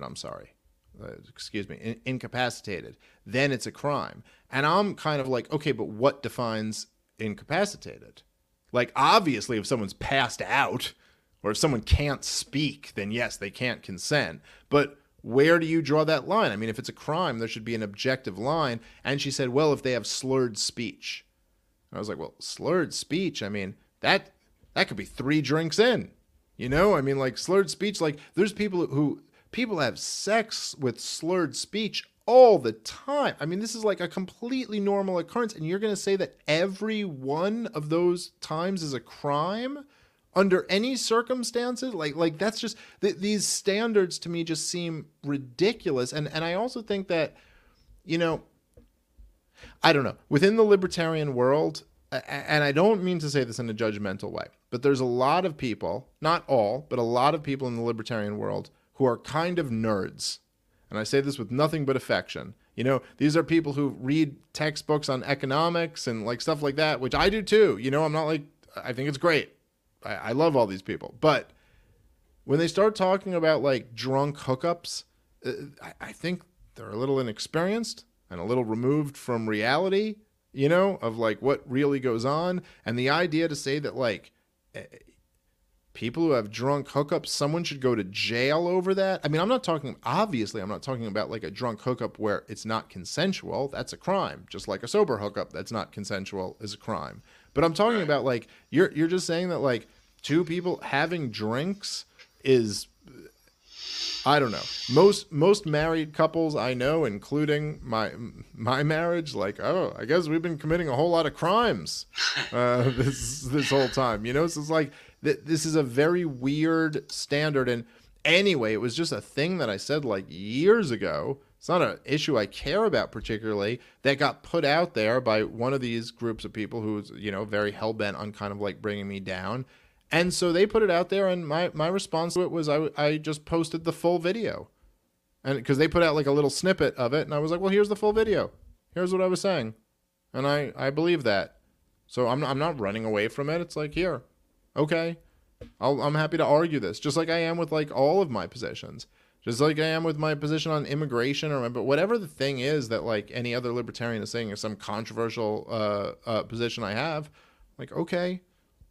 I like superior arguments. That's why I'm a libertarian. I wasn't always a libertarian. I got convinced to be one because I heard the arguments and they were better than mine. I was like a left liberal, and I was like, shit, this is better than what I got. So if you got something better than what I got, I'm all ears. But show it to me. Let me see it. Tell me why I shouldn't be like having conversations with people who don't have libertarian views, and why I shouldn't treat them with respect. If you have an argument for that, then fine. But all the people who are like, complaining about me doing that, like, oh my God, you're buddy with these horrible people. It's like, well, I convinced a whole lot of their audience to come be libertarians. Have you convinced a lot of people to be libertarians? Do you have it? Like, what's your better solution? That I just yell, you're an awful person at the guy I'm interviewing? Okay. Like, that's almost like what I want to say to some people. They'll be like, well, you talk to like Nick Fuentes or like whoever, you know, Christopher Cantwell or Richard Spencer. I've had conversations with all these guys over the years, and they'll be like, well, you didn't even like call them out for this or that. And I'm like, okay, so you tell me, what would you have said? Tell me what I should have said. What would you have said? Oh, you're a big, horrible racist. It's like, okay, what would that accomplish? Right. What would that, you know what I mean? Like, would that convince anyone of anything?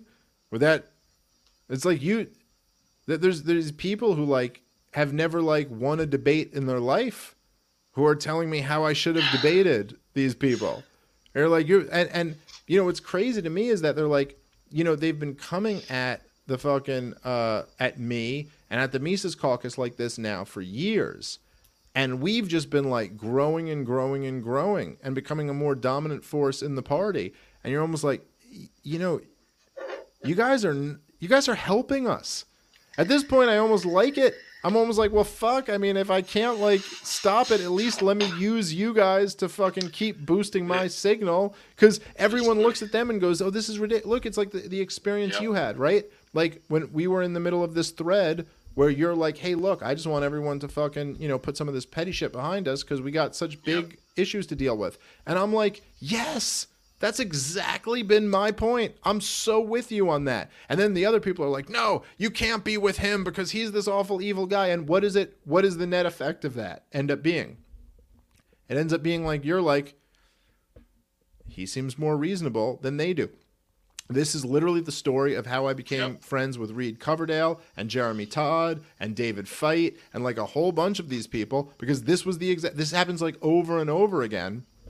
But I'm not like being phony. I mean it.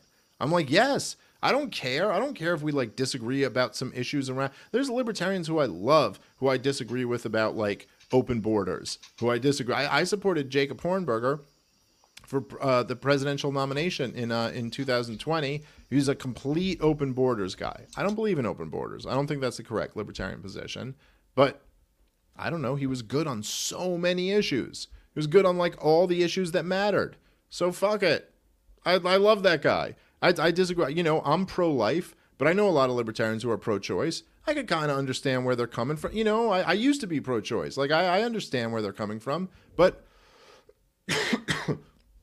if we agree on all these important issues, then okay. We could be okay on that. But it's like, I don't know. I don't like...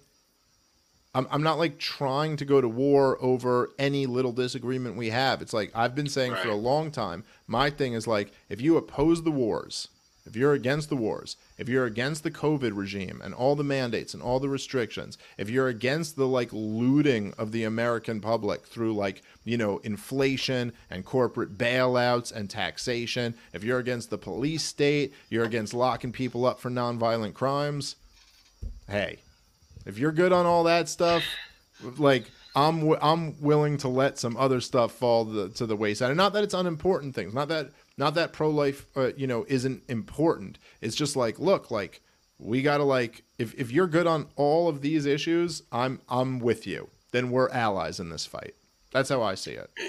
And I totally agree. And I think that's where we need to get back to, because a lot of this stuff, even if there's a massive disagreement on molecular levels, and most of this stuff, we must not make the mistake that thinking these are macro issues. The infighting within the LP are almost always micro issues. They're issues that we're going to see very detailed differences on, and that we can have the conversation. And I'm not against having the conversation. What I'm against is stalling our movement with massive allies that have massive outreach in an era that we were completely swamped with overwhelming tyranny. Dude, and this shit, sometimes it's, and it'll be so stupid, dude. I saw someone like posted today a thing where they're like, they were talking about how me and Spike Cohen are definitely going to run for the presidential nomination. And the guy posted this long thing about how awful I am and how he's totally on Spike Cohen's team. Like, I'm with Spike Cohen. And I'm like, okay, first of all, neither of us have decided that we're running in 2024. No. It's 2 years away. Neither of us are, me and Spike have talked about this. Neither of us have even thought about it. Like, I shouldn't say even thought about it. We've thought about it, but like none of us have decided whether we're fucking doing this or not, right? And the other thing is like, we really like each other. Yeah. Like, I don't know. I'm like, it's like, okay, so you're with Spike. Great. Yeah, I think Spike's awesome. I don't know. I love that dude. So like, okay, fine.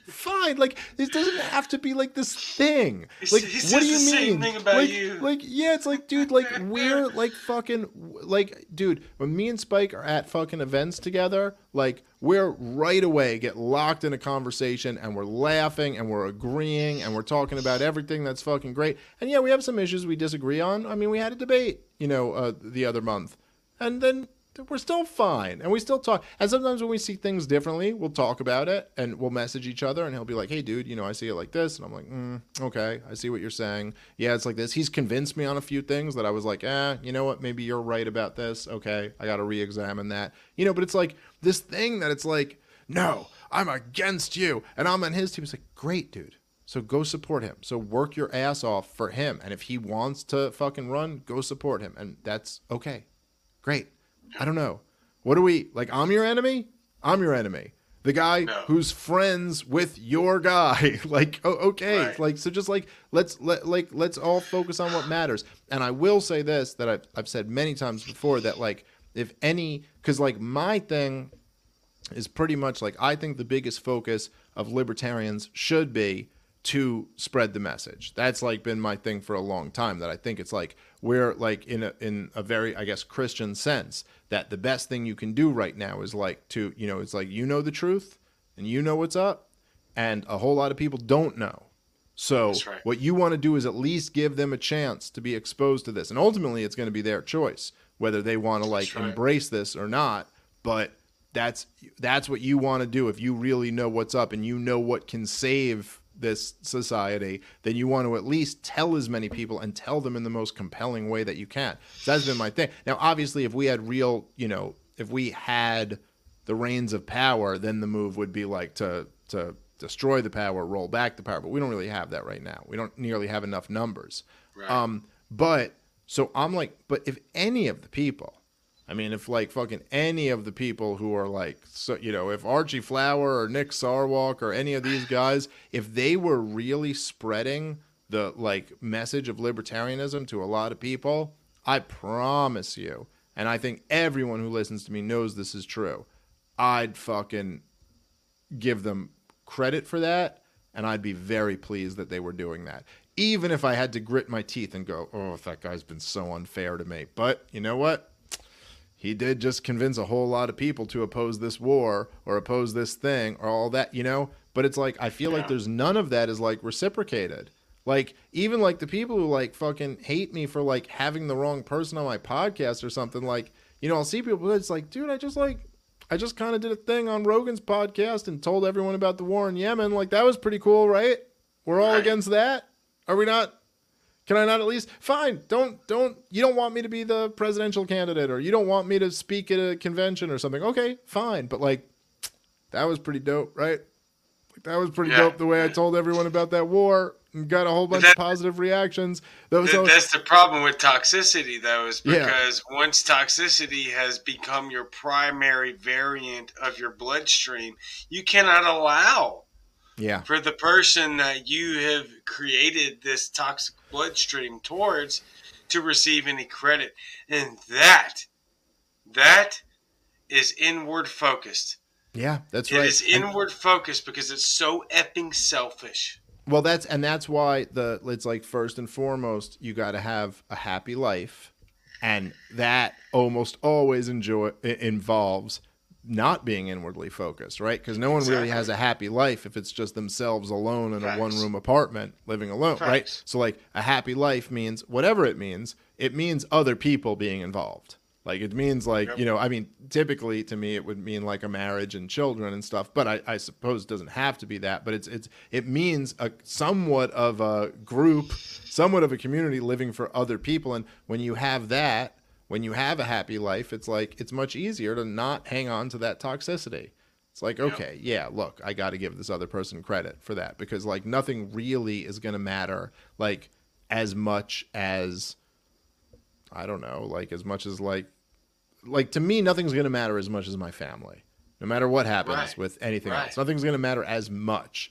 It's not going to matter how other people look at me as much as it's going to matter how my wife and my kids look at me. Like, that's just the way it is. And so, it's much easier to go like, even if there's someone I was kind of bitter toward, and for petty reasons. I'm not trying to suggest that I'm above the petty impulses. I am not. Like, there is part of me that's like, the people who like, I feel like have been really shitty to me. If they get embarrassed over something, there's a part of me that's like, you deserve that. But I can, because I'm not completely consumed with that, and that's not all I have to focus on, I can, to some degree transcend that and go, okay, but, if there's something good they could do, that'd be really great. But I do try to, I think that, I'm very confident. No one can predict the future with complete certainty, but the Mises Caucus is doing very good right now. And I'm very confident that, Angela McArdle's going to be the next chair of the Libertarian Party. I'm confident that the Mises Caucus is going to do very well over the next few months in the conventions that are coming up. And I do hope, I genuinely hope that a lot of the people, even the ones who are have been real enemies of the Mises Caucus and really been, very harsh critics of them, I hope that a lot of them will be able to like, you know, find a way to come back, you know, to this movement and kind of recognize, and it's not gonna happen without some degree of self-reflection and going like, yeah, maybe you made this group of people like enemy number one who weren't really your enemies, and that who really like there really is a lot of enthusiasm toward a lot of the same goals that you have. Now, this might be like, you know, hopelessly naive on my part, because I know it's not going to happen with everybody. But I'll say this, that no matter how shitty anybody's been toward me, my mental door is open to anybody walking back through it. Like, there's nobody that I would say, like, could, like, oh, there's no way we could make this right. There's no way we could, like, you know, like, come to a situation. And I almost go, like, you know, I try to think about, like, some of these people, even the ones who have been, like, the harshest on me, that I'm like, hey, wouldn't it be pretty badass if we like flipped the script on this whole thing and like came out of this like being like, you know what? Now we're fucking allies, even though we were the biggest enemies. Because wouldn't there be something powerful about that? That you're like, man, even though we hate each other, we care so much about this priority and this issue that we're back to like, we're both fighting for it together. Like, isn't that kind of a cooler story in a way? Like, you know, it's like, that's, you know, some of these people like fucking, I'm like, God damn it. Like, that'd be cool. I unblocked Archie Flower after he lost the chair in Virginia, because I just go, okay, you know what? Now that you lost, and now that it's like, you realize like, okay, your state just got taken over by the Mises Caucus. You got two options here, man. Like, what do you want to do? You want to leave, or you want to flip this whole fucking thing and go, okay, here's what would be really cool. Like, you were so critical of our movement, and now our movement took over your state that you used to be the chair in. So maybe we could prove to you that we're not really what you thought we were, and then you could flip around and be like, you know what? I thought they were this thing, but now they've proved to me they're not, and now we could like let's fucking do something really badass here. That's just, that to me, that's a cooler story than you just leave. And like, I always kind of root for everyone's redemption arc, you know? Like, let's end this the way the movie is supposed to end, you know? Right. Yeah, no, I think that's freaking spot on. I love the way you just laid that out, because I am all about that redemption. And I will say this before we get off of here. That is going to require a degree in a major degree of setting aside a lot of pride and a lot of potential or exponential wrongdoing and being wrong and all of the things that make our pride tick the worst, which I am definitely some of the worst at being prideful. It's something I've had to work on for many, many, many, many years. But what you're saying right now is absolutely spot on. There is one way that we can become a force for liberty in this country.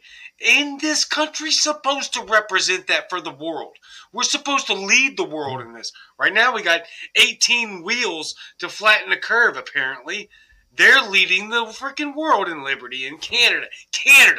We're supposed to do that. What's supposed to happen is that Americans are supposed to put their damn pride aside, embrace humility, and say, you know what? Maybe X, Y, and Z weren't the things that are of the greatest importance at this time. Maybe A, B, C I might have been wrong about. But you know what?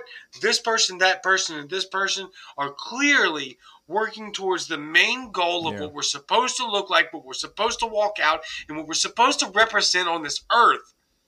And we'll have to put our damn differences aside for 5 freaking minutes and make this happen. Yeah, that's exactly right. Hey, how old are you? 38. 38. I'm 39, right? So I think that's so perfect what you just said. Like, there's something about that I think is almost like, I think younger people who might listen to this maybe wouldn't even understand it as much. But there's this thing where you go, but we're America. We're the United States of America. And that what that means is we're supposed to be free. And I think like that was like almost like an old thing that was like so ingrained in this country. I'm not sure it exists anymore. It used to be like a nonchalant, almost like saying, like if someone came up to you, you know, if you were like at a bar and there was like no one sitting next to you and someone went, "Oh, you mind if I sit here?" And you'd go, "It's a free country." Like that was just kind of like a thing. Like, yeah, it's a free country. Right. You know what I mean? Like that was it's a free country. I don't even know if people have this attitude anymore. And I think about this sometimes in South Park. I don't know if people don't get the reference. It's fine. You don't need to. But there's when Randy Marsh is getting in fights and the cops arrest him and he goes, "Oh, I'm sorry. I thought this was America. I thought this was America." You know? And okay, like they're making fun of him. He's being ridiculous. Like I thought this was America. I can fist fight people anywhere I want to. But the point is that would be a thing you'd say. Like the older generation would go, "Oh, I thought this was America. You can't just fucking arrest me for some shit. This is America." And it's almost like this has kind of been lost, and that's what we need to recapture. Like this feeling that it's like, you know, why is someone allowed to say this or allowed to do this? Why are you allowed to not get vaccinated or to take a mask off your face? And it's like, because this is the United States of America. That's why. That's why I'm allowed to do this. Because I don't have to ask your permission, because this is America. Like we need that like spirit has to come back. And that's like a big thing that's what I try to push on everybody. Like people will be like, "Oh, you made this joke or something like that or something." And I'm like, yeah, I'm a comedian in the United States of America.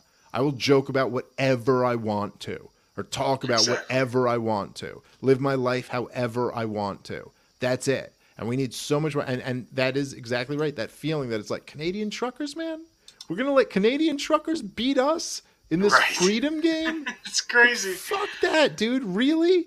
Like, and that's and I wonder if I don't know if like the younger generation has as much of that as we have. Like, I think they have more of this kind of like, this is like, well, this is, you know, this is offensive kind of thing. And so that's what libertarians, if there's something we need to flip, like culturally, that's what we need to flip it back to, like the starting point being that the presumption is that we are free men. That's the starting point, that we all should be, you know, like going. That's where we all begin the conversation. Is that, well, obviously the presumption is we're all free men. Yeah, it's incredible to me that after just a short, not even decade, we have forgotten that America set the standard for what society is supposed to operate and look like in Western society. No other country had constitutional rights before we did. And now you can damn near look to every Western society on this globe. They all have a constitution. They all have rights. Now, whether they abide by those constitutional rights, I mean, we don't really either, but still, it's still a point. Right. Well, dude, go read. I mean, look at this is what's so interesting about the struggle. And like, I'm an ANCAP, like personally, like I don't believe in government at all. I think that if you believe in the non-aggression principle and private property rights and self-ownership, that eventually, logically, that just leads you to like, okay, like a stateless society. However, even I can say, you know, you look at the Declaration of Independence and the Bill of Rights, and you go, it's pretty damn good.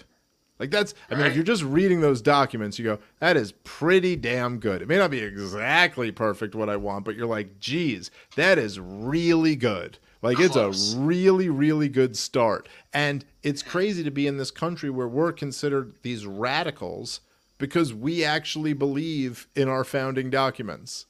And like, you know, it's like it's really something like out of a movie or something where you're like, oh, we're the radical ones. We're just trying to convince you what you all claim to believe in is actually correct. Like, except we just actually believe it. Like we actually, you know, if they'll be like, oh, Congress shall write no law that abridges the freedom of speech. It's like, by that, we mean no law. Like, we really mean not anything, you know? And so it's, anyway, it's like a wild ride. And I think that, libertarians should, you know, we should embrace how fun this whole thing can be, you know? And that doesn't mean it's not scary and it's not dangerous, but it's like, man, you know, like I'd rather not live in like boring times. I'd rather live in an exciting time when there's really something to fight Right. for, and there's there you know like there's peace in the struggle, and there's meaning Right. in the struggle, and like so that's great. So we get to live in these times where we get to fight for something that really matters. What a fucking blessing. And so, like that's kind Very. of how I look at it. Like let's all like come together over that.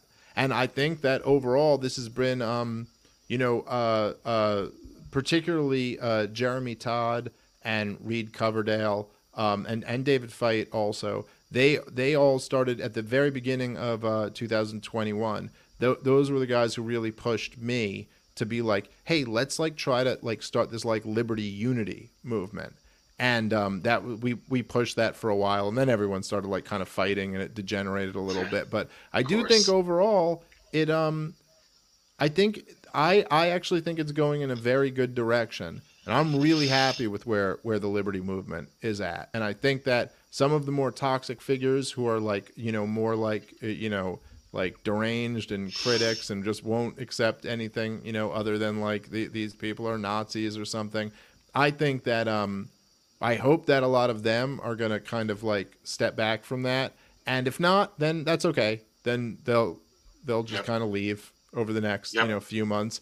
But I think the vast majority of people are really together, and I represent a different a different style and brand of libertarianism than even Spike Cohen does, and certainly a different brand than Justin Amash does, and certainly a different brand than Joe Jorgensen does, and some of these other people. Right. But all of us get along. None of us hate each other. None of us see each other as the enemies, and that's kind of like, to me, I go like, okay, that's good. That's really, really good. So then let's have a healthy competition about like what direction we should all go in, and then let's try to figure it all out together. I think that's pretty good if you ask me. No, and I think that's excellent. Honestly, it's the actual only reasonable, practical pathway forward to make this movement successful, because America wants this movement to be successful. Maybe they don't understand the libertarian philosophy to its fullest. That's expected, right? Expectedly so. But they understand in their heart of hearts these inherent rights that the Bill of Rights guarantees us, the Constitution is supposed to grant us. We don't get our rights from these pieces of paper. They guarantee these rights that we have, and we know in the deepest parts of our souls that we deserve and that we have to fight for. Yeah. We have to fight for. And I pray to God that that fight remains on podcasts and remains influential among opinions in the battlefield and battleground of ideas.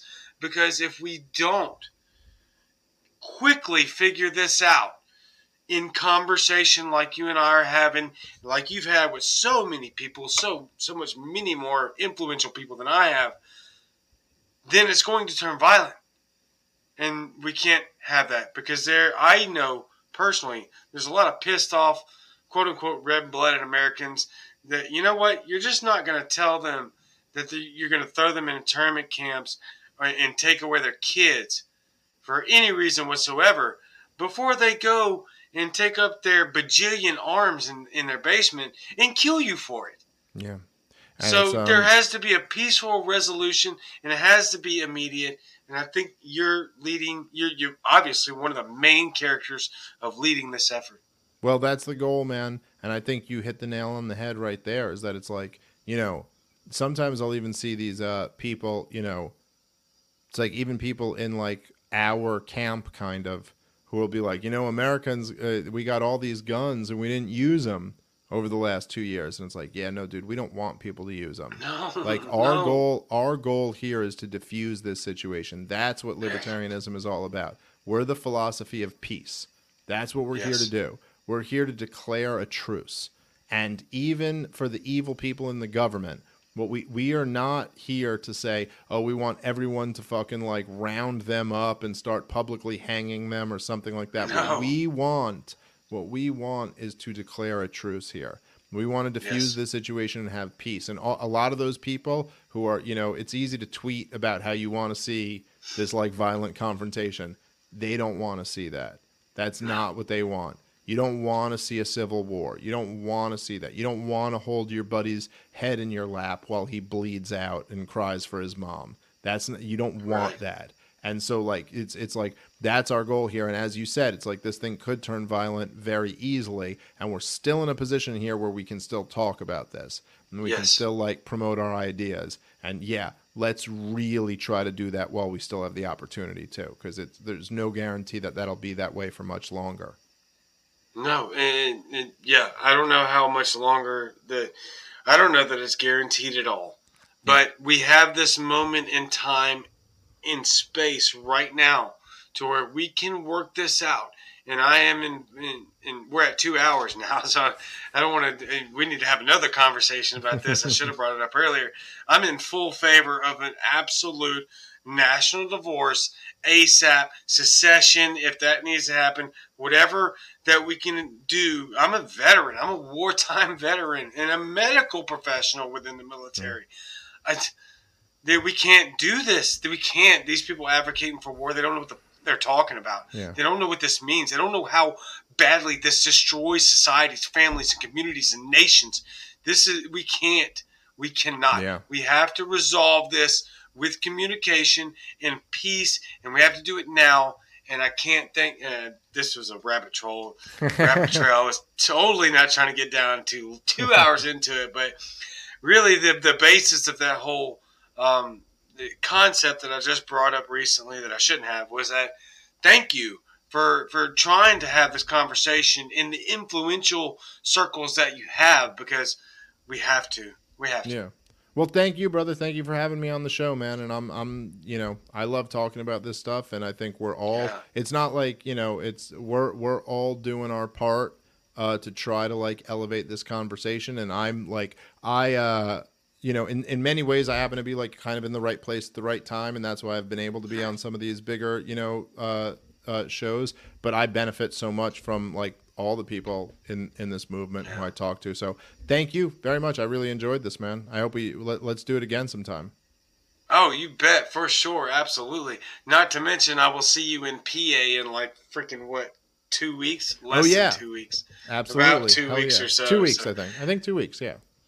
About 2 weeks. So I would love to have you back on, and we can talk about whatever. Again, this is just open format conversation. I absolutely loved every second, dude. You are amazing. Thank you so much. You have my full support, and can't wait to see you in PA, bro. Hell yeah, dude. Can't wait. Yeah, appreciate it, man. All right, yeah, you too. Thanks for having me. Yes, sir. Absolutely amazing. Thank you, Dave, for coming on 2 freaking hours. I was not expecting that. Not at all. I'm never expecting 2 hours, to be honest with you. But I told him before the show, or I asked him, really. We talked, and I was like, man, look, I don't even care what we talk about. Let's just talk about whatever. Let's just have a fun conversation, and let's see where it goes. Because, you know what? I am so freaking tired of all of these people trying to cause this division. All of these people there's way too many prepositions there. I apologize. Anyway, you get the point I'm trying to say here. I'm tired. This was a great conversation. Dave is a good dude. You don't want to get on board with that? Fine. Then go do your thing. But please, for the love of God, stop causing animosity with everyone else. We have things to take care of. And some of y'all's priorities aren't exactly in the right place. I support Dave. Now, obviously, if Spike runs, he's got my support. I'm not talking about support in the fact of who's running for president and who the hell is going to get 4.6% of the vote in the federal election. Not my concern. Don't care. I'm saying these people have my support because they are putting their boots on the ground. They're putting their reputations on the line. They're putting their mouths out in front. And they need our support because they have the influence. And they represent us. Critique them when they're wrong, but support them when they're right. And for the vast majority of these people, they're right. For the vast majority of the time. So, I'll leave it there. Thank you very much. I love you very much. I will see you possibly in Arkansas. I don't know. We'll see, right? We'll see. I'm driving. They rented a car for me, so we'll be leaving out about 3:30 tomorrow probably to be driving up to Little Rock, and I'll be speaking at that convention there. So there's a high probability or a high possibility that I'll bring my podcast equipment with me, and we may do a podcast up there. Angela McCardle will be there. Tony DeRazio will be there, and myself, and many, many, many other people. So, with that being said, I don't know when I'll see you next, but it will be the same Cajun channel, and it will be the most loving Cajun time. You people are freaking absolutely amazing. I cannot express to you how much I love you very, very, very much. Good night.